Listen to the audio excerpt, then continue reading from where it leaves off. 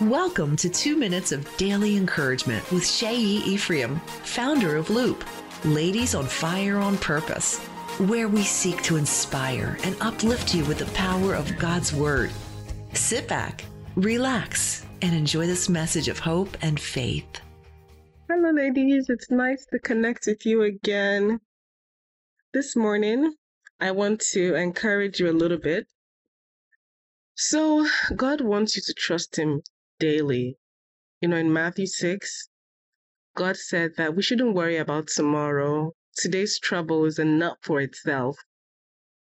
And God wants you not only not to have to worry about tomorrow, but to depend on Him for what you need today. Because guess what? He wants to meet every need.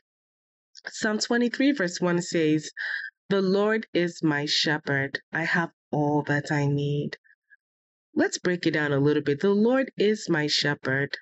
That's a characteristic of God. His person is that He's a shepherd. He purchased you, He protects, and He provides for you.